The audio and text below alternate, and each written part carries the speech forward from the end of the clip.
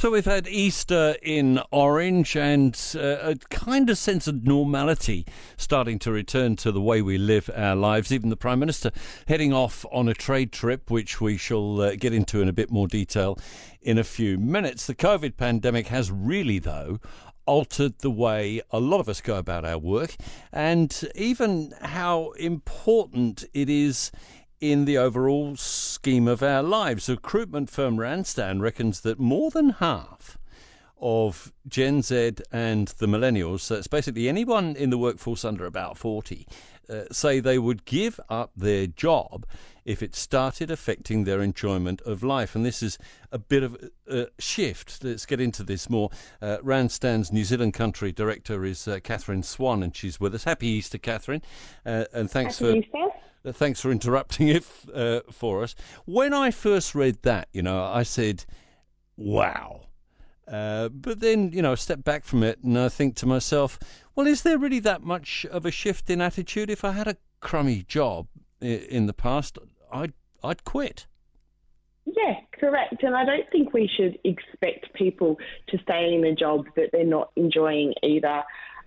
For me, what the research is actually highlighting is the shift in the power dynamic that we're seeing between organisations and employees, and really the conversations that we should be having around, what is your personal life? How does that link to your professional life? And how do you get fulfilment in both, rather than having two in a different box and we go through when we have our personal life, which is very separate to the professional life.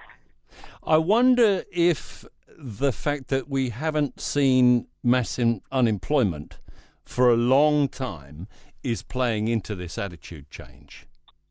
Oh, I agree with you. I think you have raised a great point there. I think what we're seeing is confidence in the job market, where a lot of potential employees and employees of ours are saying, I don't want to lose my job, but if I do, I have confidence that I'll be able to find another one, because they are seeing that we are in a skill shortage here. And they've also seen that we've been through 2 years with a big state of flux.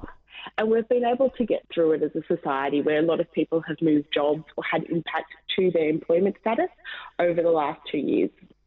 Yeah, I say that because I look at the number of the millennials and Gen Z who'd say, so what, the job's not that important, versus baby boomers. And the boomers will have seen double-digit unemployment, won't they? Correct. Absolutely. And I think also what we see between different age groups, different financial commitments too, where different points of life, different things are important to us. So we know financial responsibility as we start to mature and get older becomes a little bit more important, potentially than it was when we were younger. But the younger generations are really looking at training and development and opportunity to grow their skills as they enter the workforce as well. So it's really looking at that individual as an individual in the workforce and saying, how can we support you and attract you and retain you within our organisation? Has the pandemic made much of a difference, or was this going to happen anyway?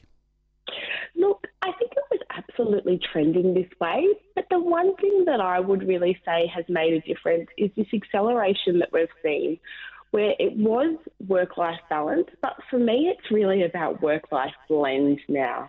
What the last 2 years has done is accelerate this working from home opportunity for us, but also where we've seen a real blend in hours, where it's no longer the 9 to 5. People are dialing in and dialing off from different locations at different times to be able to support their organisational goals. So when somebody is now saying, I also think that happiness in my personal life is just, if not more important to me than my professional life, what we're seeing is that career pillar is really a key pillar in personal fulfilment. And so people are saying, I'm okay with that blend. I know I need to work from home. I know I need to work different hours. I'm used to that. In fact, I've done that a lot in the last 2 years while juggling family commitments. But I want to make sure that this doesn't come at the expense of my personal life. So this is going to be a bit of a wake-up call, I guess, to older employers who've still got that kind of company man attitude? Yeah, absolutely. I think it's a wake-up call for all of us. One thing that really stood out to me that the research showed And look, I wasn't surprised, but I think we've got to remind ourselves of this, is that 44% of Kiwis are now saying that they wouldn't accept a job if it did not provide flexibility in terms of the place of the employment, so whether they can work from home or the office or the hours of employment. And I think particularly as we now come into this hybrid way of working, if we're trying to attract great people and retain great people in our organisation, and we're not looking at what we've learned over the last 2 years and how we can actually build a way of working for the better for our employees, then we're potentially going to lose those individuals to organisations who will do that. All right. Good on you. Thanks so much for your time this morning. Katherine Swan with the recruitment firm Randstad.